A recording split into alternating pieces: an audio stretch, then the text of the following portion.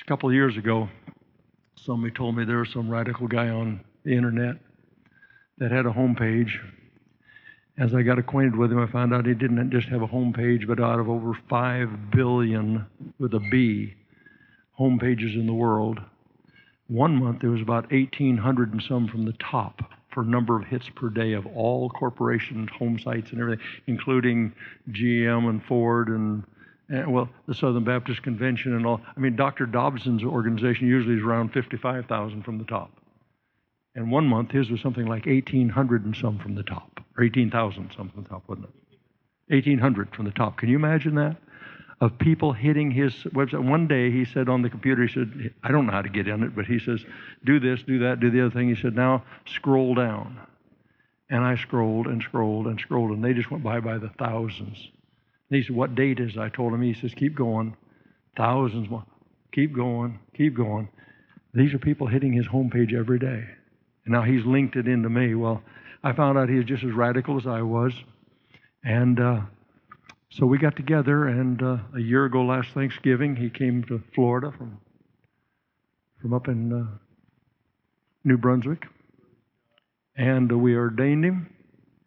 And now he's building an internet church. He's got people that don't have churches that get on the internet, and they have a service on Sunday. And he's teaching them. He's doing a lot more studying. Stephen's wife left him years ago, and he didn't let it put him in a hole. He just said, I'm still going to love her, but I'm still going to keep on serving the Lord. And he goes day and night. I think the guy runs on, I think he's that little bunny with a battery in it. He never seems to slow down. But he does have a lot of things that he wants to share with you. God's really put a lot of truth in his heart, and we want to give him a full, and now you're going to have an hour and 3 minutes. So you come, Brother Stephen. Let's welcome Stephen. Stephen Wilcox. Yes, you got it. You got the mic there. To find the truth about this, I went to God, and He told me. Words are cheap. Let me put it to you in words that you can understand. I went to God, and He told me. I opened the Word, and He showed me. And He told me, and I understood. I ate the scroll, and it tasted good. I tried to find anybody alive that would stand with me. I lived in Calgary, Alberta, population just under 1 million people in the Bible Belt of Canada.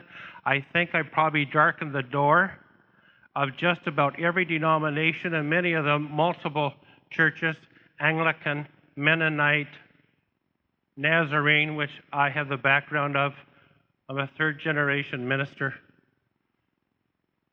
All of my ancestors are Nazarene. As far back as we can go, the holiness movement is now down there somewhere.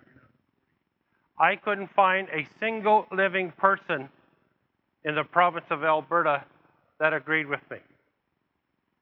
I tried. I went to Edmonton, city of about 700,000. I did the rounds there. I phoned my father. My father's been a pastor since he's been a boy. He disagreed with me. I phoned my college professors. I phoned a certain doctor of biblical languages at Canadian Nazarene College that I had studied under. He disagreed with me. I really tried. I sought God, and I know enough about the facts of life to know that if an individual thinks that they're right and everybody else knows they're wrong, then they're insane. I know that. I know that. You know that. However, I was on the internet, and I typed in something like divorce and remarriage, and a quote came up from an early church father. And that began a study. And I don't pretend to be an expert. I'm not a scholar on the early church fathers. I am an interested student. I have done some investigations. The fruit of these investigations we will go through today. I would like to thank in particular these particular websites here. These people here, particularly the first one, www.ccel.org, a number of people have spent years going into musty old archives and typing into a computer old manuscripts that they find in codexes and commentaries, and they put them on the internet for students to see. 10 years ago, it would have been absolutely impossible for this information to be accessible. I guarantee you that if you went to cemetery 25 years ago, you had some vague references to what the early church fathers taught on a number of subjects, including this. You would not have a lot of the information that we're going to be going through today. I want to thank you for attending. This is a difficult subject. We're going to be going through a lot of information. If you have any questions, ask me at the end or any time this week, and I'll try to answer them. But before we go any further, I want to introduce Cindy Van Orden. Would you stand up, Cindy, please? Cindy is my right-hand man. She's the director of Theological Foundations, as is some other people in here, and Cindy answers all the women that write in from all around the world, and I couldn't have done any of what I do, and we couldn't do any of what we do if it wasn't for her and the help of her and her faithful husband. I'll try to do this subject some justice in the 1 hour that I have available. I confess that I am not an expert or a scholar on the wider writings of the ancients. Don't ask me what Origen thought of baptism. I don't know. I don't care. I have, for the most part, taken an interest, and I conducted the investigations, and what I have found of all the early church fathers from the Augustinian period and earlier, of all the manuscripts that have ever been written, and they have written over 30,000. On every discussion and every debate and every time that they spoke directly or were written about, there is absolutely no disagreement on marriage, divorce, and remarriage. So before we get started, let me tell you the last page of the book. We're right, and they're wrong. The rest of the church today, and people that are living in relationships contrary to the Word of God, as defined by the early church fathers, they are all wrong. If they are right, then I'm wrong, you're wrong, and they're wrong. And if they're wrong, you can trust nothing about what's written in your scriptures, because they brought your scriptures to you in trust. They were the ones that defined for their generation and for the millions of people that were alive on the earth in their day, they defined what Christianity means. They defined what it means to be saved and how to get saved and how to stay saved. They defined your basic theology that we understand today. They codified redemption. They franchised out the gospel. If they're wrong, we, of all people, are most foolish because we know nothing, because we have a contaminated and a tainted Word of God because it went through their lying lips. But if they be right, then we're right. And we have a church to turn. And if we don't turn it, we're going to be breaking trust with these men who gave their lives for what they teach. What did they teach? I would like to read a short statement by a man by the name of A. Cleveland Cox, Doctor of Divinity. He wrote this in 1854. I have amended it and edited a bit just so that it wouldn't be the 10 pages of which he wrote it, down to 1.5. But he wanted to talk about the importance of the writings of the early church fathers that he had in that day. He says, the apostolic fathers and those associated with them, which, with scriptures, supplies a succinct autobiography of the spouse of Christ for the first 2 centuries.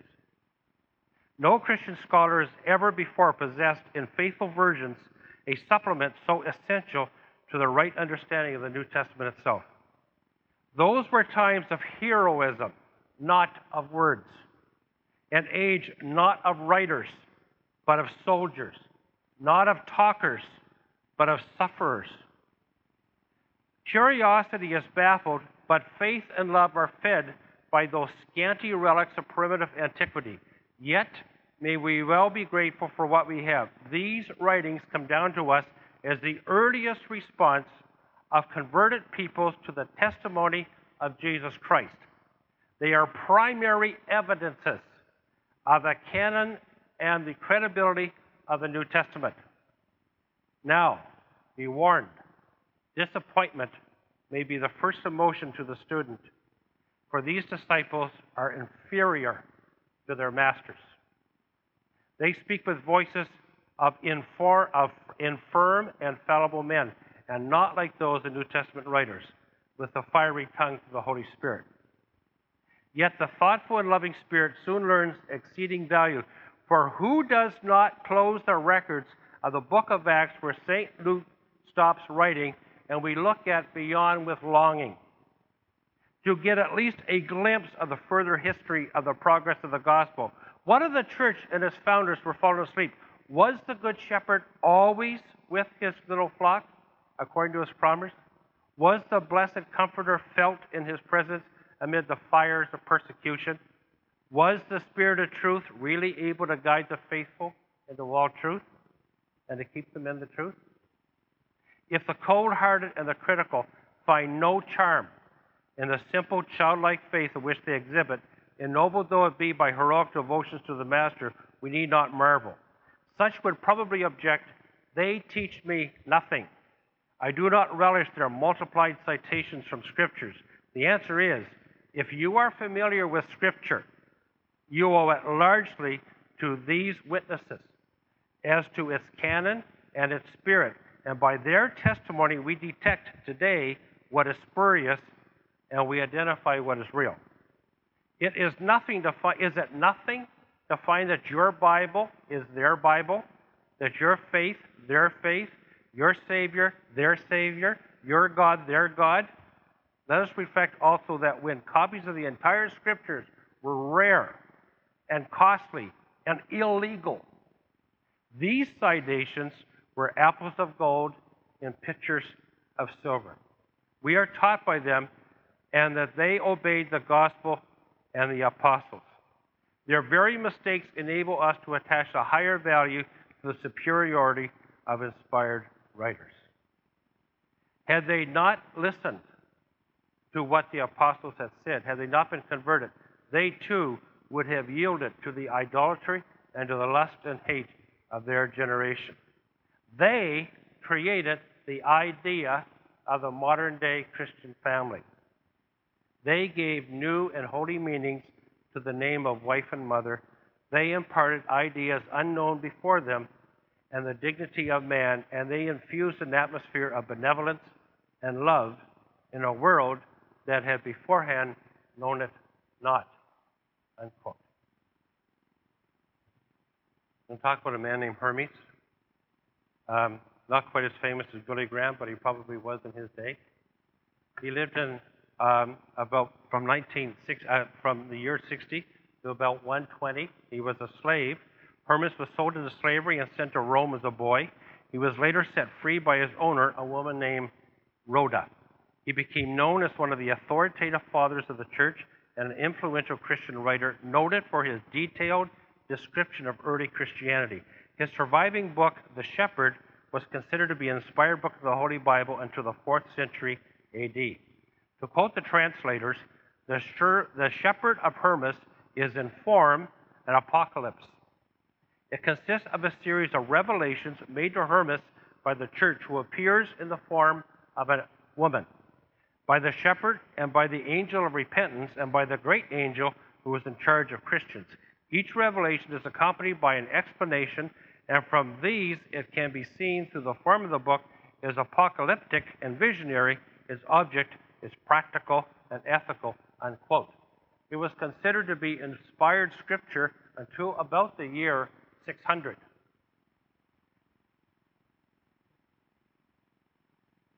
Now, I want you to understand, when Hermas wrote this, the Apostle John was still living. This is what he thought about the question of marriage and divorce, and this is what commonly was taught in the church. This is the angel talking. I charge you, said he, to guard your chastity, and let no thought enter your heart of another man's wife, or of fornication, or of similar iniquities, for so by doing you this commit a great sin. But if you always remember your own wife, you will never sin. For if this thought enter your heart, then you will sin. And if in like manner you think other wicked thoughts, you commit sin. For this thought is greater sin in the servant of God. But if anyone commits this wicked deed, he works death for himself. Attend therefore and refrain from this thought. For where purity dwells, there is iniquity ought not to enter the heart of a righteous man. I said to him, Sir, permit me to ask you a few questions. Say on, said he. And I said to him, Sir, if anyone has a wife who trusts in the Lord, and if he detect her in adultery, does the man sin if he continued to live with her? And he said to me, as long as he remains ignorant of her sin, the husband commits no transgression living with her. But if the husband know that his wife has gone astray, and if the woman does not repent, but persists in her fornication, and yet the husband continues to live with her, he also is guilty of her crime and a sharer in her adultery. And I said to him, what then, sir, is the husband to do if his wife continue in her vicious practices? And he said, the husband should put her away, and remain by himself. But if he put his wife away and marry another, he also commits adultery. I said to him, what if the woman put away should repent and wish to return to her husband? Shall she not be taken back by her husband? And he said to me, assuredly, if the husband do not take her back, he sins, and he brings a great sin upon himself, for he ought to take back the sinner who has repented. In this matter, man and woman are to be treated exactly in the same way. That's the Shepherd 4, 1-10. Hermas taught. 1.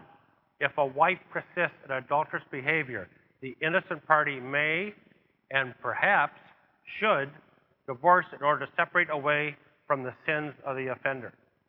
If a husband divorces his wife for such a reason, he must remain single and not remarry.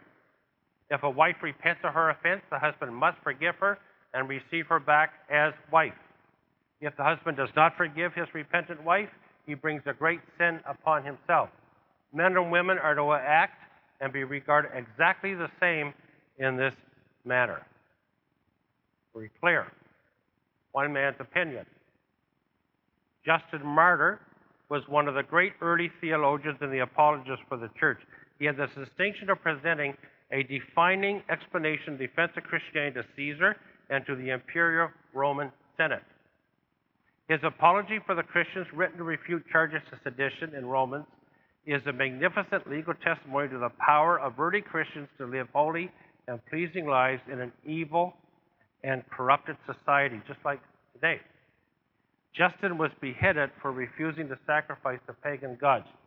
Tradition tells us that he read this in the imperial senate in front of the son of the emperor, and that all the senators were present.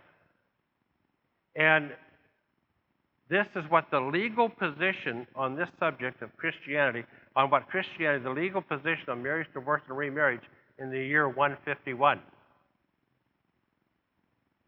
Justin Martyr taught, in regards to chastity, Jesus had this to say, if anyone look at lust at a woman, he has already before God committed adultery in his heart. And whoever marries a woman who has been divorced from another husband commits adultery. According to our teacher, just as they are sinners who contract a second marriage, even though it be in accord with human law, so also are they sinners who look with lustful desires at a woman. He repudiates not only the one who actually commits adultery, but even one who wishes to do so. For not only our actions are manifest to God, but even our thoughts. And that's in First Apology 15. By so doing, Justin Martyr taught to indulge in lust is to be guilty of adultery in the heart. Whoever marries a divorced woman commits adultery. Whoever contracts a second marriage is sinning against God. God does not, and Christians must not, take into account human law when it is in violation of God's law. God judges motives and intentions, private thought and life and actions, and all is known and exposed before the God of which we have to do. Thank you, Justin. You built very solid. You probably both heard of the Shepherd and Justin Martin, but have you ever heard of Clement of Alexandria? Probably not. Titus Flavius Clemens, known as Clement of Alexandria, was a Greek theologian who served as head of the famous catechetical school of Alexandria. His writings were presented to make mature Christians to a more perfect knowledge of God and the pure moral character. His defense of the faith exhorted morals, kindness, and patience. He taught that the thoughts and the will of God in the Scriptures exhorts, educates, and perfects the true Christian. Many scholars believe he founded the great Alexandrian school of theology. He is listed as a martyr for his faith, but we don't know how he died. Clement taught that Scripture counsels marriage, however, and never allows any release from the union, is expressly contained in the law. You shall not divorce a wife except for the reason of fornication. And by the way, I looked behind that particular oldest manuscript, and the word for that, it is written in Greek as the original language in this manuscript, and it is porneia. And it is, in that particular case, the narrow definition of porneia, which is remarriage. And it regards as adultery the separation of a spouse while the one from whom a separation was made is still alive. Whoever takes a divorced woman as wife commits adultery. It says, for if anyone divorces his wife commits adultery, that is, he compels her to commit adultery, and does not, and not only does he that divorces her become the cause of this, but also he that takes the woman and gives her the opportunity of sinning, for if he did not take her, she would return to her husband. That's in Miscellaneous 2:23, 145, and 3. Very clear. This is what Clement taught. He said that the Scriptures counsel Christians concerning marriage relationships, that the Bible has something to say on the subject. It says the marriage between a man and a woman is permanent and does not allow anyone to be released from the union. He taught that the only legitimate reason for divorce is fornication. Otherwise, separation is prohibited. A remarriage while a former spouse lives is living in the state of adultery, therefore expressly forbidden in Scripture. A man who divorces his wife violates and corrupts her, for if she remarries for any reason except for the death of her husband, she becomes an adulteress. The one who marries a divorced spouse sins not only by committing adultery with another spouse, but also sins by acting as an impediment to reconciliation of the original marriage. And if the divorced spouse had remained single, she would have, if possible, returned to the first union. Now we're going to talk about Origen. He's one of my favorites. Origen was a fanatic for Jesus Christ. His contemporaries of the day were all terrified of Origen. He had an intelligence that was unsurpassed. Early church history says that he had up to 24 scribes at any one time in a large circle outdoors. And each scribe was writing a different book. And Origen would go from one to the other and give them the next paragraph to write. And they were all being written on different subjects. Talk about multitasking, it gives whole new meaning to it. If you ever read what he wrote on the Trinity, you have to put your seatbelt on, because he takes you there. You can see where the Father is light and the Son is the brilliance of the light. I mean, his whole idea is the way that he could explain things, had an intelligence unbelievable, certainly probably matched Saul of Tarsus. Origen is known as the most accomplished and significant theologian of the early church. As a student and exegete of the Old and New Testaments, he influenced the critical thinkings of the church in his day to such an extent that his works still have major impact on doctrine and practice. It is estimated that he wrote 5,000 major theses, books, and epistles in his lifetime of service. much of his work concentrated on refuting dangerous errors and heresies. Origen was imprisoned during the reign of the Emperor Decius. He was tortured to such an extent that he died from his ordeal after being released. Origen taught, "For confessedly, he who puts away his wife when she is not a fornicator makes her an adulteress, so far as it lies with him. For if, when the husband is living, she shall be called an adulteress if she be joined to another man, and when by putting her away he gives to her the excuse of a second marriage, very plainly in this way he makes her an adulteress. But a woman is an adulteress even though she seems to be married to a man while the former husband is still living. So also the man who seems to marry her, who has been put away, does not so much marry her as commit adultery with her, according to the declaration of our Savior." Is that understandable? Let's do this again. But as a woman, as a woman is an adulteress, even though she seems to be married to a man while the former husband is still living, so also the man who seems to marry who has been divorced does not so much marry her as commit adultery with her, according to the declaration of our Savior. Is there anything about that that the church today should not understand? That's from Commentaries on Matthew 14, section 24. Origen taught, "A man that divorces his wife who is not guilty of fornication causes her to become an adulteress if she remarries, and the man that marries her is an adulterer. The marriage covenant between a man and a woman is permanent as long as both husband and wife are alive. No matter what the legal circumstances may appear to be to the contrary, a remarriage relationship when either or both parties are divorced while a former partner lives is what? Adultery. The intimate relations between the man and the woman remarried while a former spouse still lives are adulterous and considered sin. A remarriage is not an actual marriage whatsoever, but disguised, camouflaged adultery." Basil the Great. Basil was born in Caesarea, educated in Athens. He is considered one of the great fathers and doctors of the church. His writings include On the Holy Spirit. My soul, if you ever want about a 2-week-long read, read it. And you'll be on your face before God. And Moralia. He was asked by the church to help defend against the Arian heretical doctrines and subsequently became bishop of Caesarea in 370. Basil became Basil the Great simply because of his outstanding personal integrity, holiness, and reputation, as well as his brilliance as a theologian and defender of the faith. Basil the Great said,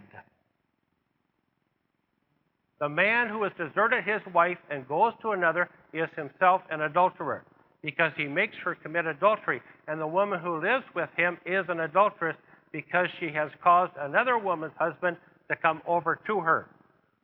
The woman who lives with an adulterer is an adulteress the whole time." Now that's important, that last line. The woman who lives with an adulterer is an adulteress the whole time, not a one-time act. The woman who has been abandoned by her husband ought, in my judgment, to remain as she is. The Lord said, "If anyone leaves his wife saving for the cause of fornication, he causes her to commit adultery." Thus, by calling her adulteress, he excludes her from the intercourse with another man. For how can the man being guilty as having caused adultery and the woman go without blame when she is called an adulteress by the Lord for having intercourse with another man?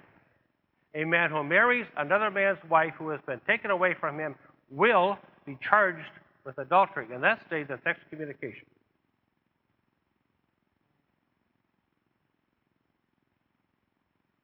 He said, a man that deserts his wife and she marries another makes his wife commit adultery. It's a paraphrase of Matthew 5:32.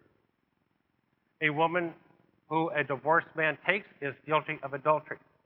The second woman is guilty of seducing another woman's husband. An adulterous relationship is continuous adultery, not a one-time sin. An abandoned wife is to remain as she is.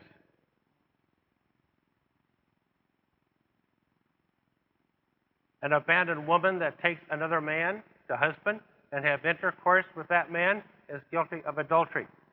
If a man is guilty, so is the woman. It is a serious offense for a man to take another man's wife.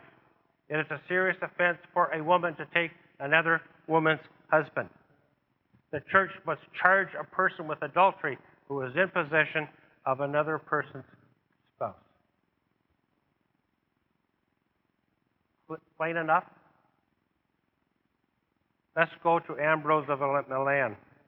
Ambrose is known as one of the four original doctors of the church.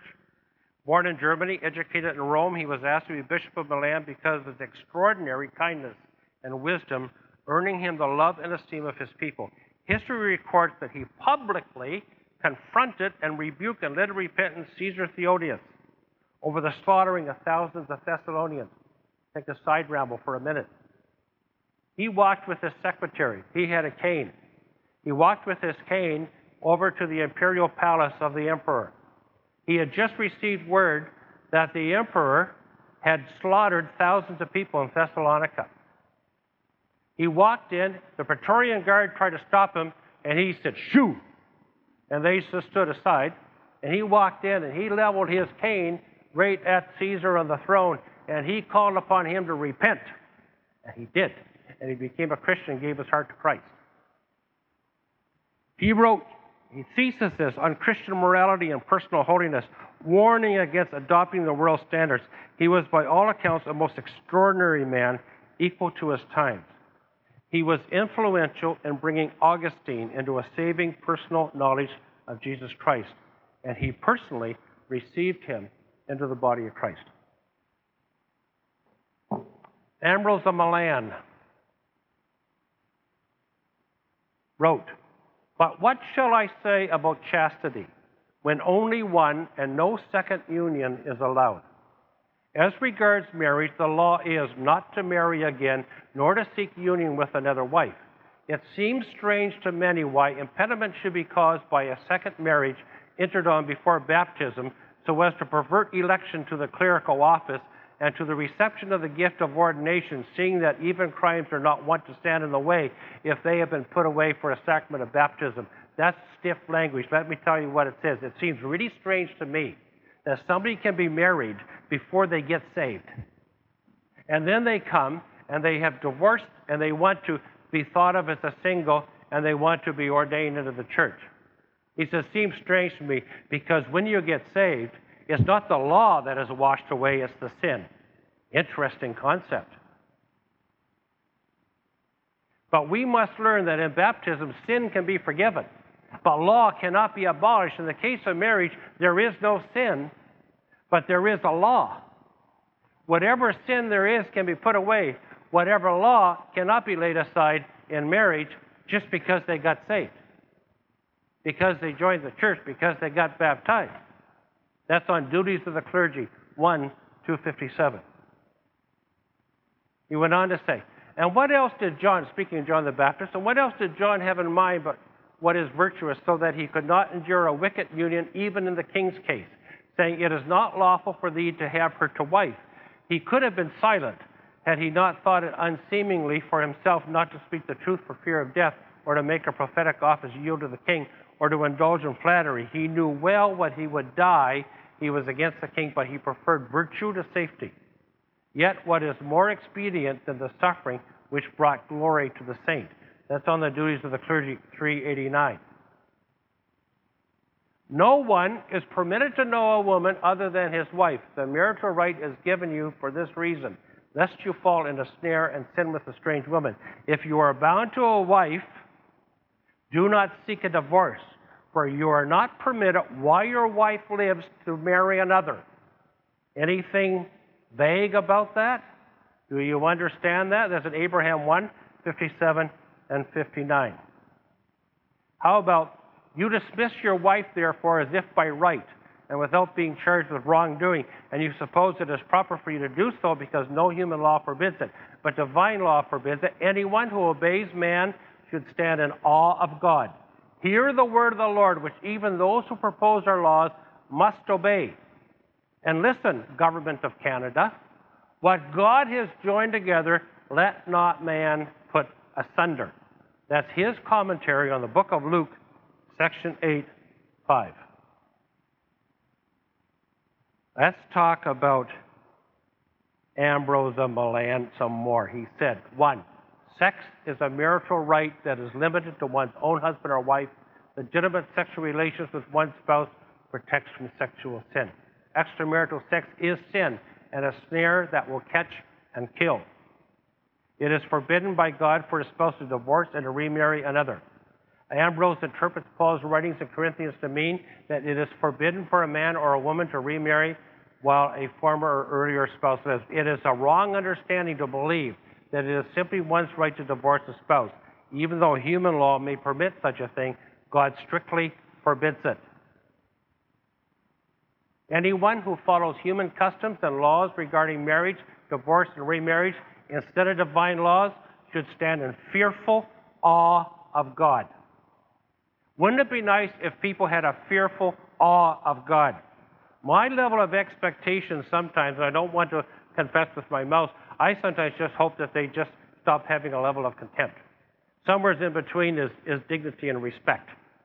But we should stand in fearful awe of God if we are opposed to what God so very, very clearly said and unanimously told his people. All lawmakers in and out of the church be warned to their peril to hear and obey the word of the Lord.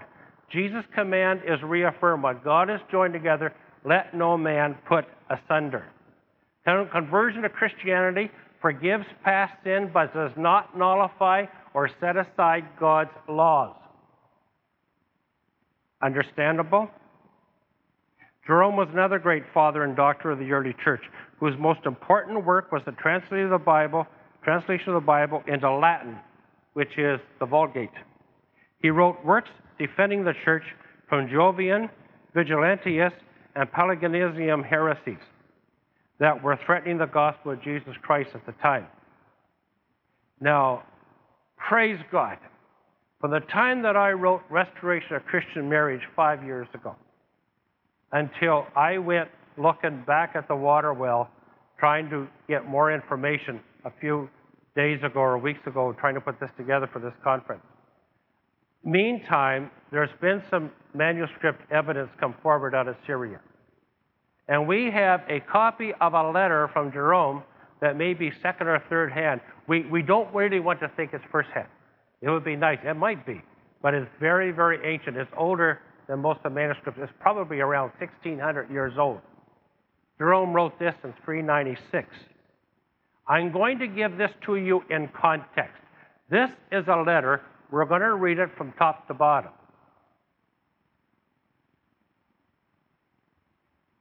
In explaining the testimony of the apostle, the wife hath not power over her own body, but the husband, and likewise also the husband hath not power of his own body, but the wife.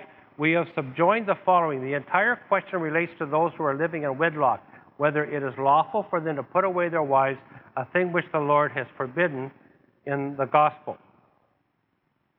Following is the declaration of the Lord. The apostle teaches that a wife must not be put away for fornication, saving for fornication rather, and that if she has been put away, she cannot during the lifetime of her husband marry another, or at any rate, that she ought, if possible, to be reconciled to her husband.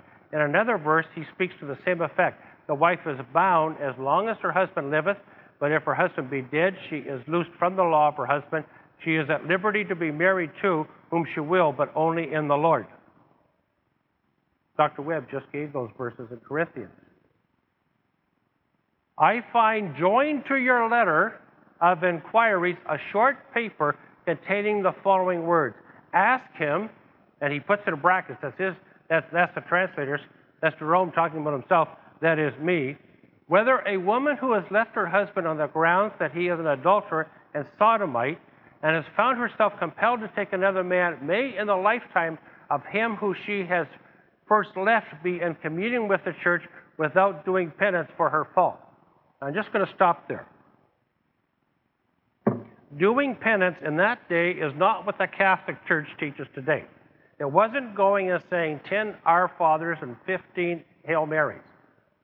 Penance was standing up in front of the church, confessing your sin, and asking the church to forgive you for that sin, and falling on your knees and asking God, and if the church felt that your repentance was genuine, then you were forgiven it and you were restored. If not, you still have some time to go around the mountain again. That's what it meant in that day. As I read the case put, talking about this question, I recall the verse, they make excuses for their sins.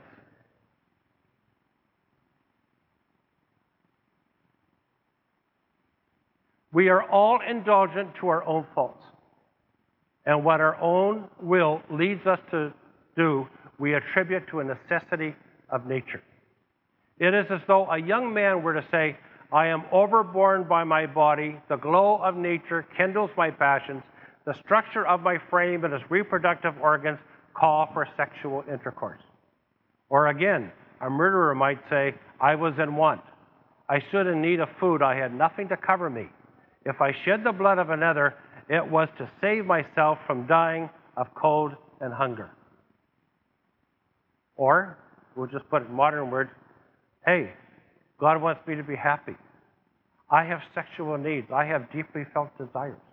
If God didn't want me to restrict them, he wouldn't have given to me in the first place. Not my fault. Tell the sister, therefore, who thus inquires of me concerning her condition, not my sentence, but that of the apostle. Quote, know ye not, brethren, for I speak to them that know the law, how that the law hath dominion over a man as long as he liveth, for the husband which hath a husband is bound by the law to her husband as long as he liveth. Say, Wilcox, you're not supposed to quote what that says in Romans because he's talking about grace and salvation. It just happens to be that he used an illustration of marriage. If that is the case, then Jerome, who was recognized as one of the early fathers of the church and a theologian second to none, disagrees with you. He thinks that it applied. And in another place, the wife is bound by the law as long as her husband liveth, but if her husband be dead, she is at liberty to be married to whom she will, but only in the Lord. The apostle has thus cut away every plea and has clearly declared that if a woman marries again while her husband is living, she is an adulteress. You must not speak to me of the violence of a ravisher, a mother's pleading, a father's bidding, the influence of relatives, the insolence of the intrigues of servants, or household losses. A husband may be an adulterer or a sodomite. He may be stained with every crime and may have been left by his wife because of his sins. Yet, he is still her husband, and as long as he lives, she may not marry another. Is there anything unclear? Praise God. The apostle does not promulgate this decree on his own authority, but on that of Christ who speaks in him.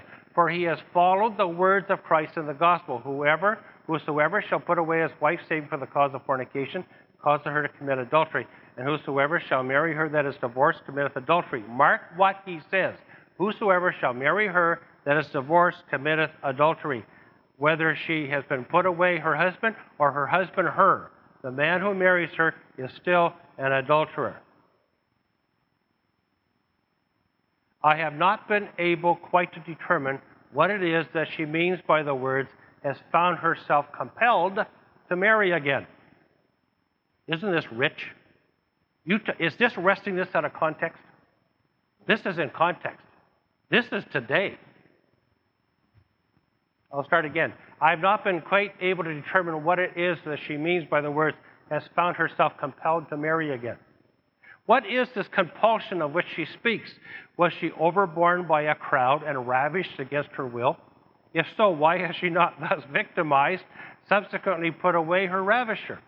Let her read the book of Moses, and she will find that if violence is offered to a betrothed virgin in a city and she does not cry out, she is punished as an adulteress. But if she is forced in the field, she is innocent of sin, and her ravisher alone is amenable to the laws. Therefore, if your sister, who, as she says, has been forced into a second union, wishes to receive the body of Christ and does not want to be counted as an adulteress, let her do penance. Again, you understand what penance meant in that day. so far as least from this time she begins to repent, to have no further intercourse with that second husband, who ought to be called not a husband, but an adulterer. If this seems hard for her, if she cannot leave one whom she has once loved, and will not prefer the Lord to sensual pleasure, let her hear the declaration of the apostle. Ye cannot drink the cup of the Lord and the cup of devils. Ye cannot be partakers of the Lord's table and of the table of devils. And in another place, what communion has light with darkness, and what concord have Christ with Belial?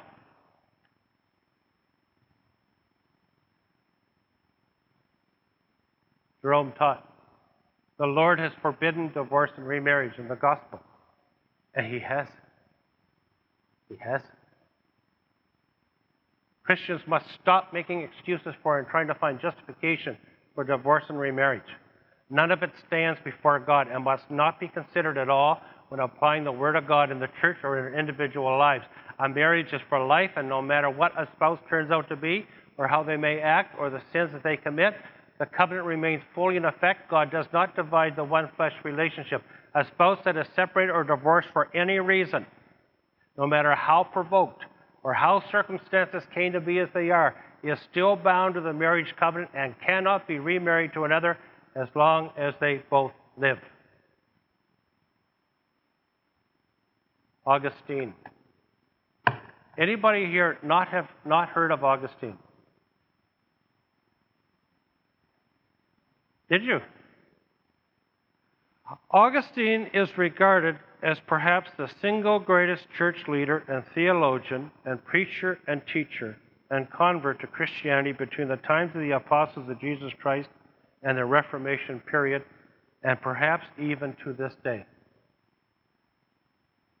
His personal testimony of seeking and finding God after an early life of sin is as fresh and new today and is as transparently spirit-filled as it was then. Quick question. Has anybody ever read Augustine's conversion testimony? It's wonderful. His place in the church among his peers can be compared to that of Paul amongst the apostles. He rigorously and effectively defended the faith from enemies on all sides.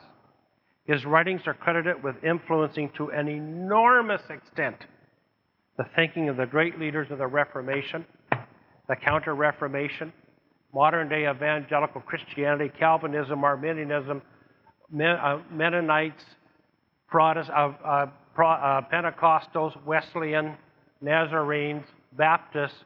We all draw our roots directly through Augustine. He wasn't a Roman Catholic. He wasn't even close. Catholicism came about 150, 200 years later. This is what Augustine said. Our Lord, therefore, in order to confirm that principle that a wife should not lightly be put away, made the single exception of fornication, but enjoins that all other annoyances, if any such should happen to spring up, be borne with fortitude for the sake of conjugal fidelity and for the sake of chastity. He also calls that man an adulterer who should marry her that has been divorced by her husband. And the Apostle Paul shows the limit of the state of affairs, where he says, it is to be observed as long as her husband liveth, but on the husband's death he gives permission to marry. For he himself also held by this rule, and therein brings forward not his own advice, as in the case of some of his admonitions, but a command by the Lord when he says, quote, and unto the married I command, yet not I, but the Lord. Let not the wife depart from her husband, and if she departs, let her remain unmarried and be reconciled to her husband, and let not the husband put away his wife. I believe that according to a similar rule, if he shall put her away, he is to remain unmarried and be reconciled to his wife. That's from the commentaries on the Sermon on the Mount, Harmony of the Gospels, Homilies on the Gospels. Seeing that the compact of marriage is done away, seeing that the compact of marriage is not done away with by intervening divorce. Now, there's an interesting statement. so that they continue as wedded persons one to another even after separation, and commit adultery with those with whom they be joined even after their own divorce, either the woman with the man or the man with the woman. Does that directly address the question of today on second marriages? Directly. Neither can it rightly be held that a husband who dismisses his wife because of fornication and marries another does not commit adultery. For there is also adultery on the part of those who, after the repudiation of their former wives, because of fornication, marry others. No one is so unreasonable to say that a man who marries a woman whose husband has dismissed her because of fornication is not an adulterer, while maintaining that a man who marries a woman dismissed without the ground of fornication is an adulterer. Both of these men are guilty of adultery. That's an adulterous marriages 1, 9, and 9.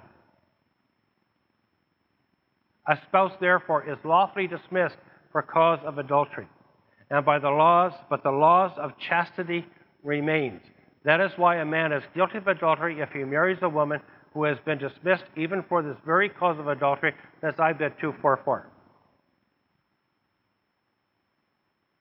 A woman begins to be the wife of no later husband unless she ceased to be the wife of a former one. She will cease to be the wife of a former one, however, if that husband should die, not if he commit adultery. Ibid 243. Therefore, to serve two or more men so as to pass over from a living husband into marriage with another was neither lawful then in the Old Testament, nor is it lawful now, nor will it ever be lawful. To apostatize from the one God, to go into adulterous superstitions of another, is ever an evil. I need to repeat that.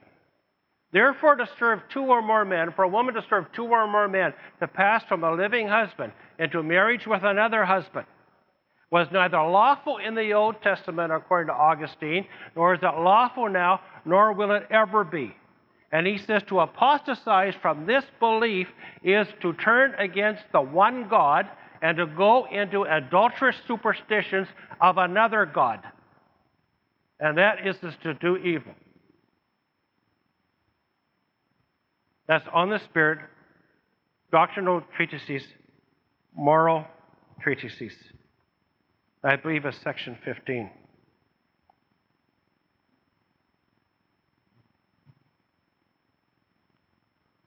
Brothers and sisters, the understanding of our Christian, I'm going to skip this in the interest of time. I just took a look.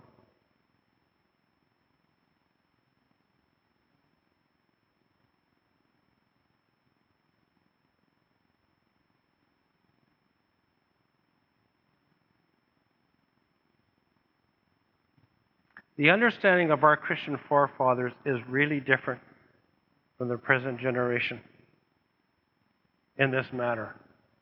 We're not both right, but one of us are wrong. These doctrines taught by the early authoritative leaders of Christianity are in serious disagreements with those commonly taught and modeled today. Forgotten are the millions of Christians for over hundreds of years that lived and died by these very same laws. This gospel being taught today in much of the church, insofar as the moral standards required by Christianity is concerned, is diametrically opposed to that taught by Jesus Christ and his early church. In its place, the modern church is presenting a different, powerless version of a Christianity that denies the essential truth of God, that does not recognize the complete transforming power of the Holy Spirit to regenerate degenerate man. The problem is that we don't believe that Jesus Christ can regenerate degenerate man. We believe that he can be camouflaged and he can be relabeled, but we don't believe that hearts can change. We don't believe that people are saved. We believe they're just rescued. We don't believe in holiness. We just believe in religion. And according to Augustine, it's the religion and the evil superstitions of another God. The summary of the early church teachings.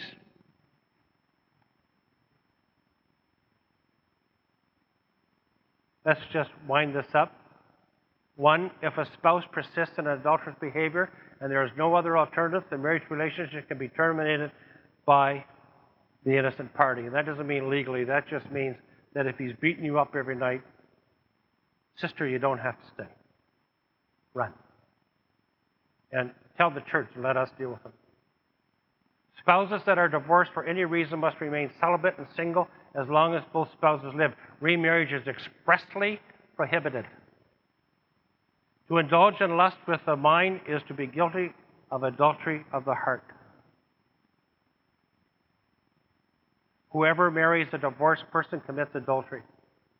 Whoever contracts a second marriage, whether Christian or not, while a former spouse lives, is sinning against God. God does not, and the church must not, take into account human law when it is in violation of God's law. God judges motives and intentions, private thought life, and actions. The marriage covenant between a man and a woman is permanent as long as both husband and wife are alive. It is a serious offense against God to take another person's spouse. The church must charge all persons who are in possession of another living person's former husband or wife with adultery. Sexual relations are a marital right that is limited to one's own husband or wife. Sexual relations with one's legitimate spouse protects from sexual sin. Marriage and sexual relations with a remarried spouse while a former spouse lives is the sin of adultery. It is a serious mistake to believe that it is simply one's right to divorce the spouse and take another. Even though human law may permit such a thing, God strictly forbids it, and it cannot and will not honor it. Anyone who follows human customs and laws regarding marriage and divorce and remarriage instead of God's divine instructions should stand in fearful awe of God himself. All lawmakers in and out of the church are warned to their peril to hear and obey the word of the Lord and regard his commands on marriage and divorce. Christians are to stop making excuses and trying to find justification for divorce and remarriage. There are no valid reasons acceptable to God. A marriage is for life, no matter what a spouse turns out to be or how they may act, what they do or don't do, or the sins they commit. The covenant remains fully in effect. A remarriage while a former spouse lives is not a marriage at all, but sinful adultery. God does not divide the one flesh relationship except by physical death. Marriage is a lifelong covenant that will never be invalidated by God while both parties live. I want to thank you for being attentive and for coming. Cindy Van Order is going to pass out a version of this, much less detailed because a lot of this information is recent. If you will give me a week after this conference is over, you can go to www.marriagedivorce.com and you can click on a link that says the early teachings of the early church fathers, and you will find every word that you saw up here on the screen today. A word about textual validity and about scholarly work. I have made it a very serious point of effort not to include any material that is spurious or of doubtful origin. There is a lot of Catholic false epistles that are out there that were false and wrong. None of them are here.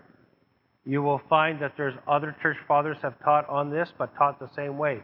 Ignatius said that Ignatius said, I think I can quote this from memory, I'm going to have to because it's not written down. He said, if in the Old Testament a man was put to death on testimony of two witnesses, so much worse will be the fate of those that destroy marriages in the name of Christ.